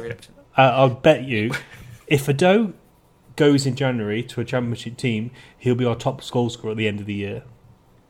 It's likely, isn't it? Yeah. Faye didn't score for ages that one season, did he? He ended up being top goal scorer. But yeah, I don't think you can look beyond Ado. Don't know enough about Brian, but clearly his goal scoring record is pretty crap, to be honest with you. When you look at it, he's more of a different kind of hold up, sort of traditional hard working player, isn't he? He doesn't get the goals that Ado's got in the last season. So yeah, it's pretty hard to look beyond Ado, and I'm certainly not going to say Pike. What about you, Chris? Yeah, Daniel Ado, top scorer. I don't think any Shrewsbury fan could pick anyone else to be the more likely top goal scorer than that. If it's not him, I'll go left field and say Jordan Shipley. I fancy that he's going to be a goal-scoring midfielder for us. You know, he can be our Frank Lampard. If maybe he could come in with 15 goals from midfield, and that would be pretty special. You never know. Nolan-esque, yeah. We need another one like that, don't we? And what about you, Dan? To wrap up, top goal scorer. Have you got anything wacky to say?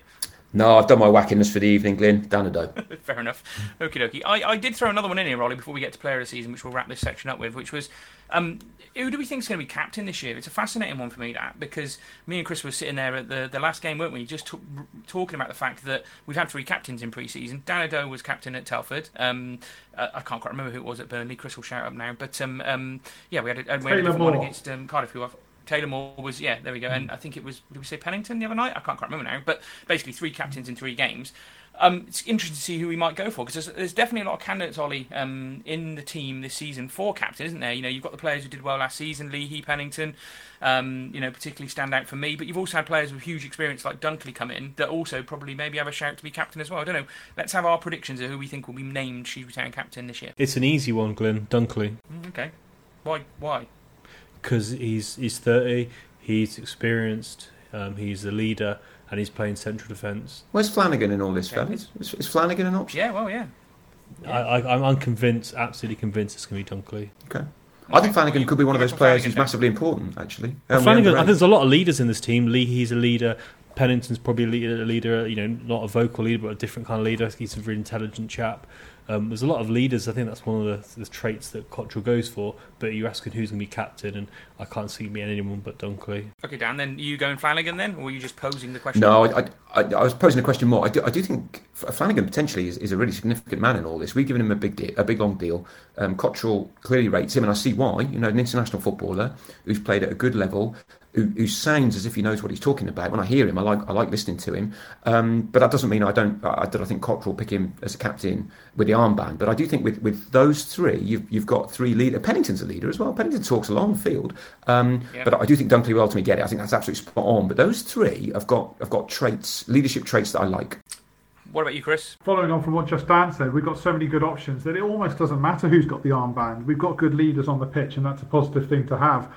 If it was me, who do I think? I do actually probably agree with Ollie, but I'm basing it on what I've seen on the pitch and a couple of interviews I've seen. I've heard Flanagan speak, and he impresses me.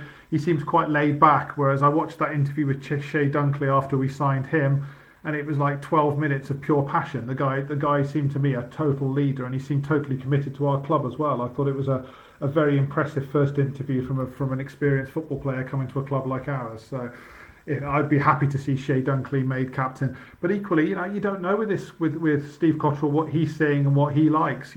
I think one of the games, Luke Leahy actually finished the match in pre-season with the armband on after all the substitutions that happened, and Luke Leahy was captain at Bristol Rovers in the past as well. So he's another player who's been a leader who, We were joking last year that he's Steve Cottrell's son, because early on in the season when he wasn't as popular as he is now, do you remember? Some of us were thinking Luke Leahy, why is he still in the team at one point? And it was the running joke that Cottrell would pick him whatever. And to be fair to Cottrell and to be fair to Luke Leahy, by the end of the season nobody was questioning it at all. But so it wouldn't surprise me if he ended up with the armband either.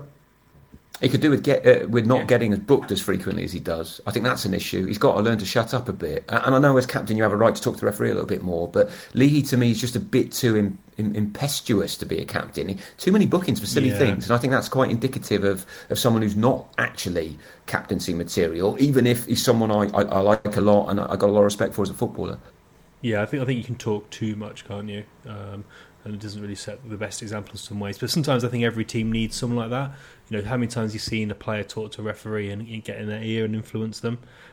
Actually, Chris said something really important. I think I don't think captains matter as much. I don't know whether I'm old enough to say this, whether captains don't matter as much as they used to in the old days. But I totally agree with Chris's point. I think the kind of the role of a captain at a club is probably less than it is in international football. Which is, I'll come to Tom's answer in a minute, which is why I'll give you my answer then, which is I think Elliot Bennett might get made club captain because of that ambassadorial role as well that you almost have as a club captain. You're right, we have got enough leaders that you don't need someone to rally the troops. You'd suspect that they're going to be able to do that between themselves as an experienced bunch of pros, and Elliot Bennett probably reflects the club as well as anyone at the moment. His community work last year was obviously really good. He was noted alongside what's his bloody keeper, Burgoyne at the end of the season.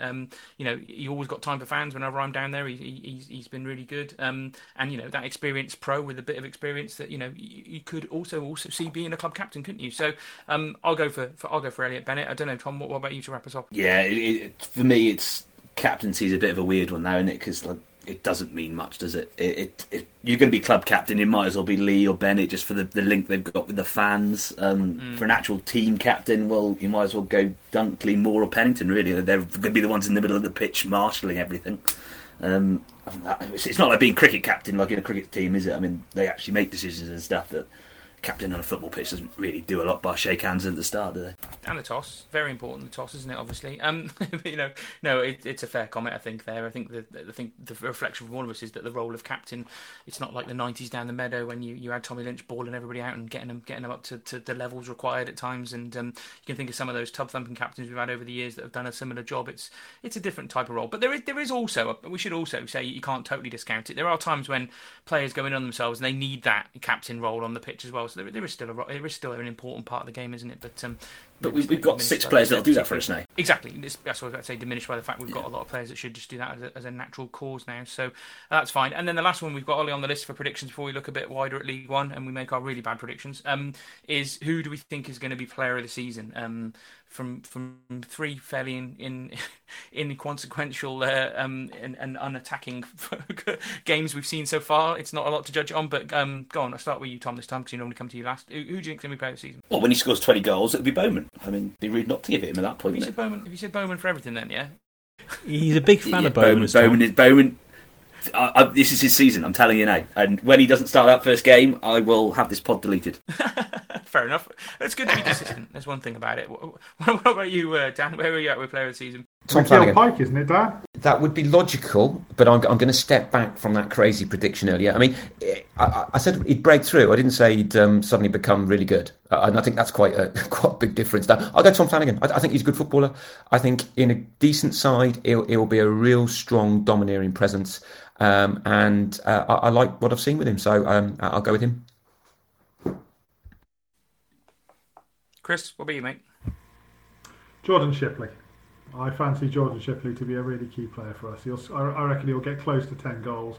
He's going to be the kind of player who's going to excite us as fans. So, yeah, I could see him easily walking away with player of the season. And the thing is, Chris, if you're right there, then all of our doom and gloom predictions are seriously in jeopardy. Because if he's the man and he's doing what we know he can do, then we'll be scoring goals. And we won't be finishing 19th as I predicted. So I really do hope you are spot on there. If we're picking that type of player as player of the year, we've had a fantastic season. I'll interject here as well before I throw it to Ollie for his answer. But I would say exactly the same thing as Chris. I had Shipley down. I've written some notes down for once in my life doing a podcast. I had Shipley down for 2 reasons. One, he's probably the signing we brought in I'm the most excited about. I think I said that last week, Denali. He's a clear player with pedigree at this level, and even lower half championship. Gets goals, gets fans excited as well. But it's also based on what Shrewsbury Town fans like. Normally, in an average season, a gritty central midfielder or a centre back will win player of the season. If we have a season where we have got a flashy attacking central midfielder, they always win player of the season. And just look at John Nolan. I think he won player of the season in that great year we had by I think a record margin. He was that good. So yeah, Town fans love a central midfielder who's good and scores goals. And even if he gets only 10, Chris, I think that'll probably be enough to get player of the season. So I'm going for Shipley as well. What about you, Ollie? I don't know where this thing about Shipley scoring goals has come from. He doesn't score lots of goals. The most he's ever scored in a season is 5. Nolan, that one season where he did really well, scored 9. Shipley's a box-to-box midfielder. He's not a number 10 or a Frank Lampard goal scorer. If he scores 10, then definitely he will be player of the season. But yeah, he's not. I don't think he's the goal scorer that we all hope he's going to be.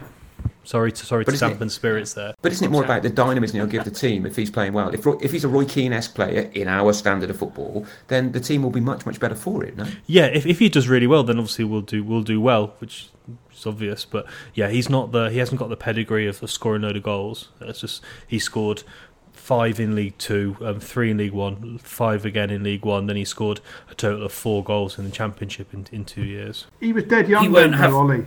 This is his year. He was dead young when he was 19, 20 playing in League 2. He was 19 or 20. I'll give him that. But in terms of my answer, I think actually that Tom Bayliss is going to play more games and play more minutes than Shipley. I can actually see him. Wow. He went to Preston. Shipley didn't move on. Preston signed him because they saw something in him. I think Bayliss is probably going to be the better player of the two. And I wouldn't be surprised if him and Leahy play more together than Shipley. So for me, I really hope that Bayliss does well, because I think potentially he's the better player. He looked a bit weak in the 2 games I saw. It's very early days, but he looked Was more like John Sean Nolan Gosden really than strong? No, true enough. But yeah, he got shot to the ball a few times, and I think that was one of the things. He hasn't that played a really lot of held games, Goss back and I a think few that's a times. big trend of a lot of the players we've signed. So Shipley only played 600 minutes last year. Bayliss played less. He played 580 minutes last year. And I think that's a bit of a theme, isn't it? We've signed a lot of players from the Championship, but a lot of players haven't played a lot of games. So I think it might take a bit of time to get the new players get up to speed, because they haven't been playing either. Yeah, well, that's the fun, isn't it, of the next few months? It's finding out what these players are all about and whether they are quite as good as we hope they're going to be. And that's what I'm really, really looking forward to as we go towards Christmas time. We'll probably know by then, won't we? But there we go. That's our say on what's going to happen at Shrewsbury Town. Next is what we think is going to happen in terms of League One promotion, relegation, and maybe the dark horses. I think traditionally we've all been pretty crap at this. I think Chris has had a few good stabs at this over the years, but I think we've all had pretty terrible guesses as well. So yeah, we're going to start with promotion, Ollie. So I don't know. I looked at the table this afternoon. For me, I went for Ipswich, Sheffield Wednesday, and Charlton as the 3 to go up. I don't know. I've got a feeling this year it's going to be the year the big teams kind of get it together, and I think it'll be 3 big teams that go up. And I can't see Derby getting it together of the bigger teams. So that's mine: Ipswich, Sheffield Wednesday, and Charlton. I haven't really got anything more to say than that. Go on, Ollie. You go next. So yeah, I think Sheffield Wednesday can do really well. They've been signing well and kept most of the squad from last season. Still got Bannon as well. So I think Sheffield Wednesday, I think Ipswich will do well, and I think Peterborough will become the new Rotherham. I think Peterborough and Rotherham are just going to keep swapping up and down, so I think Peterborough do well as well. So Dan, what do you reckon? Yeah, I reckon this is mightily difficult. We've got 7 former Premier League clubs in our division this year, and we've got a couple of other sides who we know have got pedigree to go up and down, the Wickhams and the Peterboroughs. So and plus most sides rotate a third of their squad every year. That's the way it is. So it really is just sort of pinning the tail of the donkey stuff. But I think the fact that Bannon's still at Sheffield Wednesday and they have been recruiting makes me think they'll be one. So I'm going to go for them. Derby, I think Derby will either win it or come 14th. I don't know. I can't see them doing anything else there. I just think that it's so hard to call on them that I'm going to leave them out. So I'm not going to go for Derby. It'll be Sheffield Wednesday. Peterborough, I picked them as well. I think that's spot on. Peterborough and Rotherham know a thing or two about going up, making sure they don't waste all their money, coming back down and doing it again. So they'll be my number 2. And much as I hate to say it, because it's the nearest away game to where I live, but Wickham, simply because they've got a manager who knows this league inside out. He knows all the dark arts, and that they'll go up winning as many 1-0 games as is humanly possible. Yeah, it's a fair shout, that, to be honest with you, Dan. Wickham could become another one of those sort of up and down teams as well, the way they've pushed on the last few years as well. But yeah, go on, Tom, what about you? What have you got for your promotion teams? Stick me firmly in the camp of Sheffield Wednesday and Peterborough as well. I can't really. There's 7-8 behemoths of League One in the league at the moment. Nobody's going to get past them at this point. They've got so much more resources than everybody else. But my third one, I'm going for Bolton in the playoffs. Just feel it's their year. Yeah, that's fair. They've been down here a while now, haven't they? Been through their troubles and the financial problems. I remember going up there and playing them when they were in one of those sort of phases, and they had hardly any players, and we couldn't beat them. That was a few years ago, wasn't it? But they've certainly righted the ship a little bit, haven't they, Bolton now? And you're right. Maybe this is their time to kick on as well. Yeah, interesting that so many people are going for Peterborough. I really didn't consider them. I look a mug. Chris, have you gone for Peterborough or have you gone for other teams? No, I haven't gone for Peterborough actually. I'm sure they'll be up there. I'm sure they'll be playoff contenders. But I'm a bit like you. I think this year might be a year when some of these. There's just so many big guns this year, and so many of them have invested well as well. I've kind of gone for some of those clubs this year. I see Ipswich going up this time. I think they've got a good young manager who seems to know what he's doing. I think they'll be exciting to watch and probably hard to beat.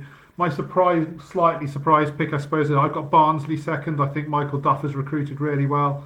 I think 3 of the 4 of the guys he's brought in there look really good players.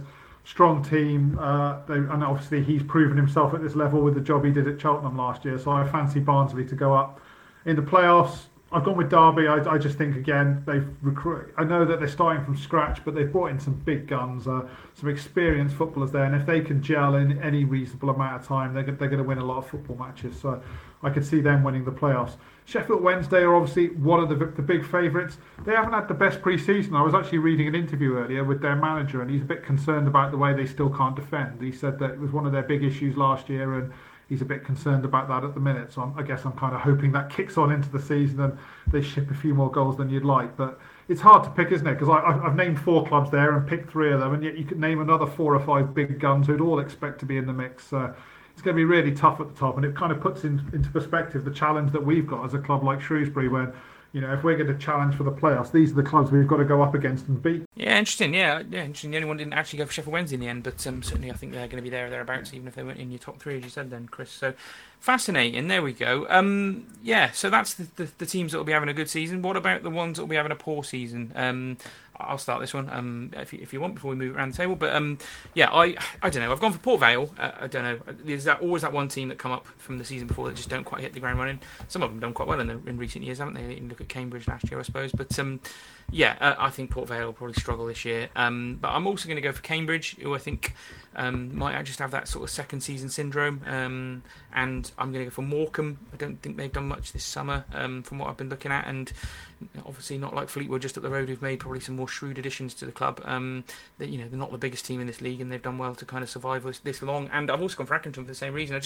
I feel like some of those teams that have been up here a little bit like us, you could easily throw us into this mix. Some of the teams that they're obviously a little bit smaller than us, Accrington and Morecambe, but teams who've been riding their luck for a few years, maybe it'll be the time for them to come undone. So I've gone for Morecambe and Accrington for sort of that reason, really. But what about you, Chris? Start us off on the teams to be relegated. Well, I'm going to start, Glenn, by saying, how can you go with Accrington Stanley when they've got Sean Wally in their squad, man? You can't have Sean Wally getting relegated. He alone has got to be good enough for them to stay up for me. Too old. No, I'm sorry, I'm not having it. No, interestingly, we've only got one the same from the 4 that I've picked to go down. I agree with Morecambe. I'm sure I have this fear now. If we're all going to start predicting Morecambe to go down, they're our first opponents, of course, so I don't want them to start making us look silly on Saturday. But right now, I see them as real strugglers. My other 3 are Exeter City. I know they got promoted last season, but their recruitment is basically non-existent. So I do worry that they're struggling to bring anybody in, and will probably find it tough in this league. I've gone for Forest Green as another promoted team. They've lost their manager, lost 2 or 3 of their better players. I'm not convinced by what they've brought in terms of strengthening them. I think they might find it difficult. And my 4th one is Cheltenham Town. I think they've lost Michael Duff, lost a few players. And I think they probably outperformed expectations last year, but this year might be the year when they sink back into that into League 2. I like Cheltenham away. I hope they don't go down. What about you, Dan?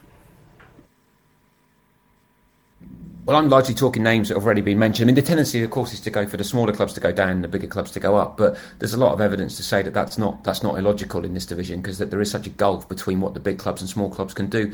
I went for Morecambe, although I was, like Chris, very well aware that we're playing them up first up. So if we get beat 3-0, we could be in trouble. But I do think they haven't really done much of note, and they struggled badly for a significant part of last season. So Morecambe. Cheltenham, again, largely for reasons that Chris said, actually. I just think that they may be treading water a bit, and there's always one side that's sort of mid-table one year that gets sucked right into it the next. So, I mean, I've reasonably, hopefully gone for Cheltenham rather than someone like us. And then Port Vale, largely because it's a pretty distasteful place to go, and I hope they get relegated. But also, I'm not sure they've done enough to really merit anything more. And the 4th one, Exeter City, and again, I hadn't seen them do much. I don't know that they haven't done much through the summer, but I hadn't picked up on much, so they were the 4th one on my list. Okay, and Tom? Well, chuck me down in the Morecambe camp as well. Is that game nearly must win already, the first game of the season? That really would be bad to lose that one, wouldn't it? Oh dear, yeah, that would be a bit of an early call for that, Tom. it would be bad. I'm just looking at the odds online, and just like of who's the relegation odds, and there are 12 teams that are within a whisper of each other before it goes up to the likes of Plymouth, Charlton, and Wycombe. We are one of those teams. So I mean, it literally, you could chuck all 12 teams in a hat and just draw 4 out at this point by the bookie sort of thing. I'm going Cheltenham, Port Vale, and Exeter with Morecambe. Just exactly the same as me. Teams that have been treading water for too long. Yeah, great one. Okay, Ollie, and I'm expecting you to have done copious research for this answer, Ollie. So go on, tell us about League 2's relegation candidates, League 1's relegation candidates. Yeah, so I've gone for Port Vale for the same reason as Dan. I want them to go down. I think that Cheltenham are going to struggle because they're changing manager. Morecambe just about survived last year. I think they'll struggle, and I think Exeter as well. I think they're going to struggle as well in terms of not having the biggest budget, and then I always think that the teams that come up are always going to struggle. But it's tough to pick the relegation side, but they're the 4 I've gone for, and just for the record, I went for those 4 earlier in the day because I did an article for a blog, and yes, it is the same as Tom and Dan. I'm just glad I went first in my choices because I've got a clear conscience on this one. But I can totally see why you made those choices. Okay, for me, outside bets as well was Cambridge. I think when we watched Cambridge were atrocious. I'm surprised they did as well. Shocking, actually. They were shocking when we saw them. I think Forest Green as well. Obviously, lost their manager, lost a few good players as well. So I think they'll be in there. Yeah, League 1 relegation's tough, isn't it? As we've seen. You can remember that year Walsall went down. They were laughing at us because they were near the playoffs, and then they got relegated. So it's always hard. And we've obviously seen a few teams as well finally get relegated, haven't we? With Gillingham and Wimbledon. Yep. A lot of teams might think that's going to be Shrewsbury because we're one of the longest serving now. So it's going to be tough. I think there'll be a lot of teams in there as well, as we've said. But that's who I've gone for. Hopefully this season is one where we actually do better against those teams down with us. I think we've lamented that for a couple of seasons, haven't we, Ollie? That we've never kind of we've never kind of been able to sort of see a lot of those crapper teams out, I suppose. And then we've managed to save ourselves with those wins away at the teams at the top of the league. So it'd be nice for us to have that breathing room as the season goes on by beating the teams we're talking about here. But it never seems to go that way too much, does it? Unfortunately. So we'll see as the season goes on. Dark horses. I've just written my dark horse on the agenda, and I will give a good reason for it. But Ollie's actually writing in the background. You can probably hear him typing away. He doesn't believe that they should be allowed to be considered a dark horse. But I don't know.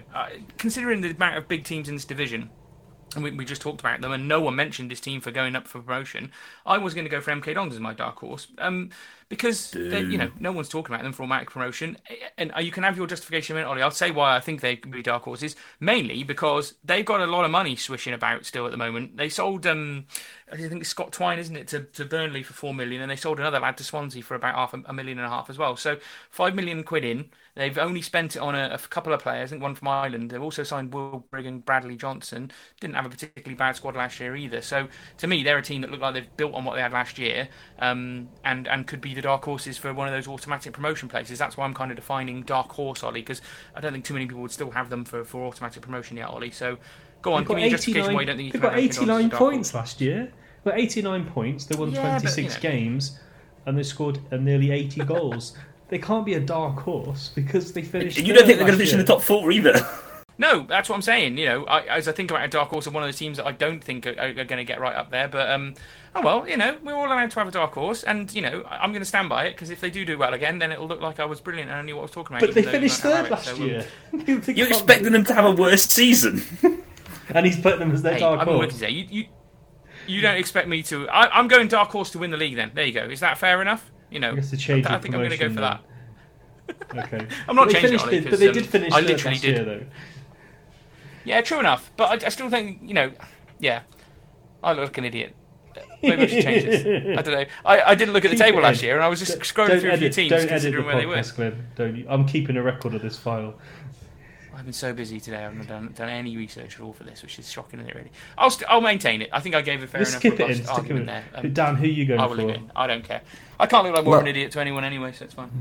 Well, I mean, I think that the MK Dons one is interesting because they're not allowed to go up, Glyn. This is not allowed. It's the law of the land because there's an IKEA right next to their stadium. So this means it's the easiest gig for me to get to because I can just explain to my good lady wife that there's an afternoon's worth of credit card freedom around the corner, and it means I get to go to see Town play at MK Dons every single. So they're not going out. It's not allowed unless we go up. then they can go up with us, obviously. So MK Dons, I'm not having that simply because of my own selfish IKEA-related reasons. Who's the dark horse? I'm going to go Bristol Rovers. I don't know whether they're going to have a great season or an absolutely rubbish season. They might quite plausibly go down, but I've got a feeling. I mean, they signed John Marcus, didn't they? And I always think there's something about him as a centre forward. I know he's getting on a bit, and I do think with Joey Barton, you've got no idea what's going to happen. It's going to be a bit mad, but it can sometimes be really positive, like the way they charged up last season, or it can sometimes blow the whole thing apart. So that's classic dark horse territory. It could be brilliant, but it might not be. So I'll go for them. Who are you going for, Tom? Well, I mean, I've put them to go up through the playoffs, so I'm going to have to stick with Bolton. I just feel like they're on a bit of a climb at the moment, and this is going to be their year to go straight up again, I think. That's a good show. I Bolton, just feel like, actually, I'm going to just jump on there. Bolton, for me, is my dark horses. Recruited well last season, signed a couple of players in January as well. I'm going for Bolton as well as Tom. Plus, there'll be a team that actually finishes better than they did last year as well. So that which makes them a dark horse. And I feel justifiable. Yeah. I was just going to interject very quickly, right? I've just looked at the piece of paper I wrote my dark horse down on, and I've sent it to a group chat that we all set up earlier on to organise this. As you can see very clearly from it, I wrote down dark horse Fleetwood, and I put Scott Brown, ? Vela. So I don't know why I said MK Dons before, but I genuinely did write Fleetwood down. So I've had a brain fart earlier on when I was talking about MK Dons. But there you go. Fleetwood could have been my second answer. We'll let you have two. Maybe it should have been my first answer, but I just sent you all a photograph. I did definitely write down Fleetwood before, but oh dear, it's been a busy day. Anyway, go on. I can confirm that the photo's landed, Glyn. I can back you up. The photo has landed. It definitely says Fleetwood. I don't know what you're going on about. To me, it looks like he's just written that. That's true. There's no timestamp on it, is there? Yeah, it's very true. You'd have to trust me. Go on, Chris. Have you got Fleetwood? No, I've not got Fleetwood, Glyn. I haven't. And interestingly, I haven't got MK Dons either, actually. So I had got two down. I've got Bristol Rovers, so I did actually agree with Dan on that. I can see them having a strong season. I really can't stand Joey Barton, so I would love to be wrong on that, but I've got a feeling they're going to do well. And my other one, I wasn't sure if this counted as a dark horse, but I mean, if MK Dons qualifies, then anything goes. But I could see Plymouth going up this season as well. I just think Steve Schumacher's going to do a good job there. He started well last year. I think when Ryan Lowe left, everybody thought that might be the end of Plymouth, but actually they ended up only just missing out on the playoffs. I can see them pushing on this year and actually being having a really good season. So I'm not sure if that's a dark horse, Ollie, or if they're too strong to count, but that was my other pick. Yeah, I think they're on the edge, aren't they? I think if a team doesn't get in the playoffs, I think then you can probably put them down as a dark horse. But did they get in the playoffs last season? My mind has gone a bit fuzzy. They missed them. They just missed out. So yeah, they're allowed in my opinion, my humble opinion. I did also want to add, by the way, nobody has mentioned Shrewsbury Town as the dark horse here. Interestingly, you look online, you look on Twitter, and fans from other clubs, when this question has come up on Twitter in the last 3 or 4 weeks, have consistently said Shrewsbury Town. We have come up so many times. So while we're a little bit jaded maybe and a little bit more pessimistic about the size of our squad, there's no doubt that what we've brought in has caught the eye of other supporters, and that, you know, for a lot of people out there, we're the dark horse, and it's been quite nice to read that as a fan.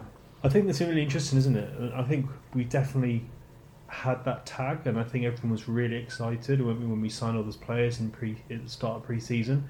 I think time has given us time a little bit to reflect on those signings, and I think the lack of goals and the size of the squad have kind of, for me, jaded that excitement. Is that a fair summary, guys? Where would we have to finish to be a dark horse? Like would like top half playoffs? I think a dark horse needs to be at least put a fight in for the playoffs.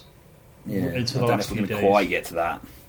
No, but a lot of people have been quite excited about it. When we think also we signed so many players in such a short period of time, which I think made create a lot of attention and got a lot of attention for a week.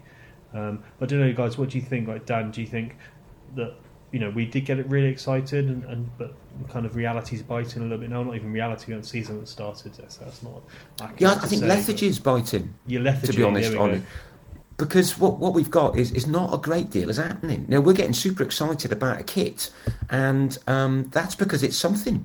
When we're not playing, when we're not getting any, we've got bits out of Cottrell, but I just feel that we're waiting for a season to start, and it's just in first gear at the moment. So that inevitably damps down the expectations. I mean, I love the narrative there, and I can totally understand it. I don't quite feel it, but we play Morecambe and Accrington first, right? And if we're played 2, lost 2, then I'm going to be a little worried, because I don't think that those two clubs are going to be at the top of the table. So I think I'll know pretty quickly whether it's just pre-season lethargy or it's crikey, we've got a real task on our hands. I think the start of the season will be key again, isn't it?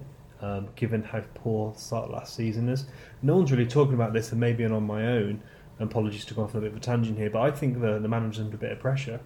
We need to start the season well. We can't have the disaster we had last season. Last season was a terribly, terribly poor start. And he's basically gone for the same methods again this year. So it'd be interesting to Are you calling for him to go if we lose to Morecambe? No, but first 10 games. if we start the season well, if we lose to Accrington, maybe, but... Yeah, but I think, if we're in a relegation zone after 10 games, then I would say questions need to be asked. I was going to ask you what you meant by that, Ollie. Yeah. So if it was, say, 1-3, drawn 5, lost 2 after 10 games, what would your position then be? So how many points per game is that? So we'd be on 14. That's all right. But if you get more than a point per game, I think you'll probably be okay. But okay. We had worse than that last season. If we don't score less than a goal a game and less than a point a game in the first 10, for me that's a red line. The funny thing is that, we're just going on to next season a little bit before we probably wrap this podcast up, but it'd be almost statistically impossible to do worse than we did at the start of last season. That's what I'm trying to say. That season was terrible. And so I think people have forgotten be that bad after the first 10. Yeah, we couldn't be that bad after the first 10. So either way, when you look at the stats, which I always do, don't I, Ollie, on the podcast and on Twitter, I always compare last season to this season to give you a good grip of where we are. I can only see us being several points ahead of where we were after 10 games next season, unless the wheels have completely fallen off. And then you're right, Cottrell would be under pressure. So I can see us doing better than we did at the start of last season. But it'll be interesting to see how it kind of all kicks on. It needs to considerably better. And even that would still be on par with what you normally expect. I was going to say, we should lead us on some positivity, Ollie, before we wrap it up for the night. I was going to ask everyone the question, what is kind of one, I suppose, let's say, what's the one game you're looking forward to this season? Something that's really sort of whetted your appetite in the fixture list, something you're looking forward to going to. It could be the first game, last game, Christmas game, a specific game, maybe going to the IKEA at MK Dons, like Dan just said. But I don't know, not giving you much time to think here because I didn't prep this question, but I don't know, Chris, is there one game you're really kind of looking forward to going to this season? Crikey, Glenn, tough question, that one. I suppose I'm looking forward to seeing some of the big clubs. It's always fun. I'm looking forward to Derby County in August. For bizarrely personal reasons, I'm looking forward to the games in March. I've got my lad booked. He can't hear me. He's in bed now, so I can say this. He's going to be mascot for one of the games in March. So I'm looking forward to that for personal reasons. That'll be fun. And then, the rest of it, we'll see how the season goes in terms of, I'm just hoping for a good season. Last year was a bit tedious at times in terms of the football we watched. I just want to be entertained. So I always miss the football, and I'm one of those fans who gets enthusiastic. And I've enjoyed going to the friendlies again in the last couple of weeks, and just I suppose at the moment my expectation levels are relatively high. I just want us to get off to a good start. So no particular game that stands out. I just want a good season. Can we please have a few goals this year? That'd be nice. That's completely fair, and I think the experience. I remember when my daughter was a mascot. It's a bloody great experience as a parent of a kid who loves Shrewsbury Town for them to be the mascot, because you get a little peek behind the curtains, Chris. So I'm sure you'll enjoy that day. What about you, Dan? Being down in London, you probably look forward to some of those games in that area a bit more than some of the others, I suppose. Yeah, well, I look forward to different games for different reasons. I mean, Charlton away is always a great away day. It's easy to get to from where I am. The away end at Charlton is brilliant, with that great roof. So that's always a highlight. But personally, I've never seen us play at a competitive football away at Derby County. And I mean, I do remember us playing Derby in the 80s, but I never went to an away game. So I'm really looking forward to going to Pride Park. And also, I've never seen us play a game at Sheffield Wednesday. I couldn't get there last year. So we've got this obviously phenomenal record against Sheffield Wednesday. And I'd like to get to Hillsborough to see us play. So they're the two I'm gunning for purely personal reasons, really. That's the answer. This is the question I'm asking. The personal reasons are completely fine. It's something, we've all got things we want to do or places we want to go more often than not. I've never been. We played Derby, to remind you, we played them in the League Cup game, didn't we? A few, maybe 10 years ago, I think it was. We did, yeah. I couldn't get there. We did. That's right. Yeah. Yeah, I was sick that day. I missed it. So Derby's one on my list as well. But I'm going to a bloody stag party that weekend in Portugal. So I'm not going to complain too much because that'll be fun. But it'll still be on my list, which is why the game I'm looking forward to more than probably some this season, and I look forward to every Town game, like Chris just said. I cannot wait for the season to start. Will be Forest Green away, because new stadium again, never been there. Obviously went to Forest Green in the conference season and saw us under Jimmy Quinn, and that momentous day. So yeah, it'd be nice to knock that new stadium off my list as well. So I'm really looking forward to going to Forest Green away. Ollie, Ollie. What about you? What's on your Yeah, list? Forest Green away is a good one for me, just down the M5, so that should be a good one. And yeah, I've been to Pride Park a few times, but never obviously seen Shrewsbury play there, so away at Derby should be a good one as well. Glenn, if you're looking what about forward you, to Tom? Forest Green, Oh, go on. so I was just going to say, Glenn, as a man who likes his football food, are you looking forward to the vegan food at Forest Green? No, I think I've mentioned I'm this looking forward to Ollie on everyone the group whinging chat. about the food. Forest I've got Green. to I'm say, gonna I've smuggle been there, Greg. and it's good. It's good. I've been there with in my old days covering non-league football, and I've been to that stadium and to cover matches 2 or 3 times, and it's surprisingly good. They were always really welcoming. I liked Forest Green, and I reckon it'll be a good away day, that one. I mean, chips are vegan, so, no loss there, Chris. Let's be honest about it. But I'm almost certainly going to attempt to smuggle some Greg sausage rolls in there, and there's nothing they can do to stop me. So that's my plan for that away game. Maybe that's why I'm looking forward to it so much. But yeah, go on, Tom. I was about to ask you what your, the one game you're looking forward to the most this season, and really getting your teeth into as we go on. It was weird. I was in Meal Brace at lunchtime today, and there was a massive queue to get out of it, like there always is. Coming out the retail park, I popped to Argos. I thought, this is just like Saturday afternoon, about 5:30. I thought, well, it really is about time we go back to some football now. And I'm just looking forward to the first game of the season. Just get back to it. I'm loving that. So Good. Tom's missing a Good traffic answer, jam. That's brilliant. Yeah. Bit of Radio Shropshire on, East from Bit of South Shropshire Telford. doesn't often see cars, Dan. You've got to remember that. Good point. Yeah, good point. You know I'm only joking, Tom. It's always good to have some of our South Shropshire brethren on the podcast as well. We're not all well, I suppose we're all from different parts of the country, are we? Really? I know me and Chris are Shrewsbury lads, but our fan base stretches across the country and across the world now. When you look at where people listen to us from, Ollie, which is I suppose a nice place to kind of wrap up the podcast. Really, it's been great to be back for that first episode the other week. Good amount of listens again from people all over the world. Our American listeners, particularly, we get a lot of interaction from, which is great. So yeah, we'll be back into the swing of things soon, won't we? Clearly, it's still the summer, and I think the same thing happened last year on the podcast, didn't it, Ollie, where I've got a bit of a holiday and I think you might have some more time off coming up, so we'll fill in with guests and people who are actually at the games as we go on, and yeah, we'll kind of get back into that Sunday routine now, won't we, mate? And Salopcast Season 6 will be in full swing.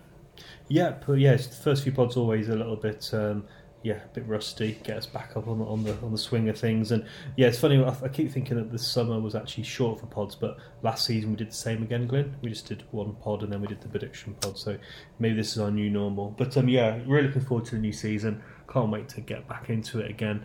Hopefully we sign a couple of extra players, but yeah, fingers crossed we have a bit of fun, a bit of excitement, a bit of a distraction from. Fingers crossed we can enjoy the season, and also for us, Glenn, it bloody helps when we win games, have a bit of fun, because it makes doing the podcast a lot not easier isn't the right phrase, but makes it a lot more fun, that's for sure. It always give us something to talk about, Ollie. That's the one thing. We've never been lost for words following this football club for the last 6 years on the podcast. But we keep every single week talking about years not as scoring fans. goals. Does get a bit boring. Yeah. Glenn loves moaning. Come off it. I do. It's one of my favourite things. So I do like a boo. It's I got to boo at the Open I went to last weekend. I booed Ian Poulter for going on the Live Tour because everyone else around me was. So I thought, oh well, I'll join in. I haven't had a boo for a few months, so it felt quite cathartic. There we go. But yeah, I just suppose we'll say thanks to having our guests on. So cheers, Chris. Thanks for joining us, and we'll hopefully get you on next season. Be good to get you on after your lad's been a mascot, Chris. That's it that week, because you can give us a little bit of the behind the scenes view as well, I suppose. So yeah, you up for that? Absolutely. Don't tell him though; it's a surprise. He doesn't know about it yet. But yeah, absolutely. I'm sure he'd love to do that. Good stuff. All right, and Dan, we'll get you on again some point. One of the games that you make down your way.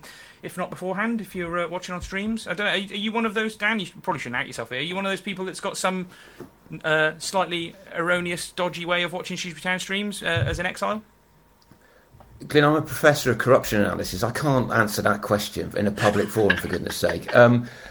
All I said, I've got a season ticket, and so have my 2 6-year-olds this year, and we will be at the Accrington Stanley game in person. What happens after then, we will decide in due course.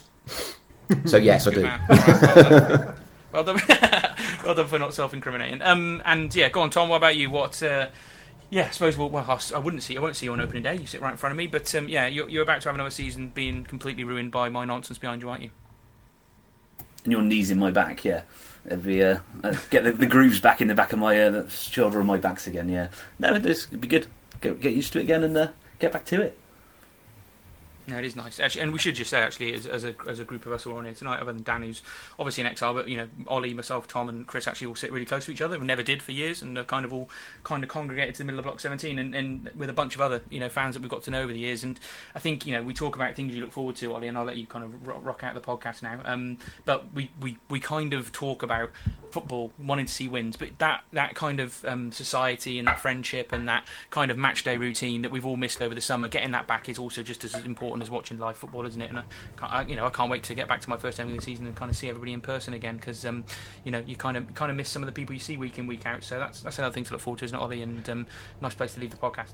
Yeah, it is definitely. I really enjoy catching up with friends at the football, sitting next to Ian and Phil and Callum, and yeah, it's a great escape chatting to the lads at the football, and yeah, it's a nice way. And it's obviously football's just part of the experience. So yeah, I'm sure everyone, boys, girls, everyone is really looking forward to getting back to the football and seeing all those faces again. Yep. Well, let's leave it there. As I said, thanks to all the guys. Good to get a little outro from them there. But yeah, thank you all for joining us. And yeah, all we need now is some season ticket cards in the post, and we're ready to rock, guys. So we won't be back until after the first game of the season. So enjoy that trip up to Morecambe if you're making it. We'll be back soon next week with whoever around after holidays and stuff to cover that game and hopefully our first 3 points. And yeah, let's get back at it, lads. And catch you all next week.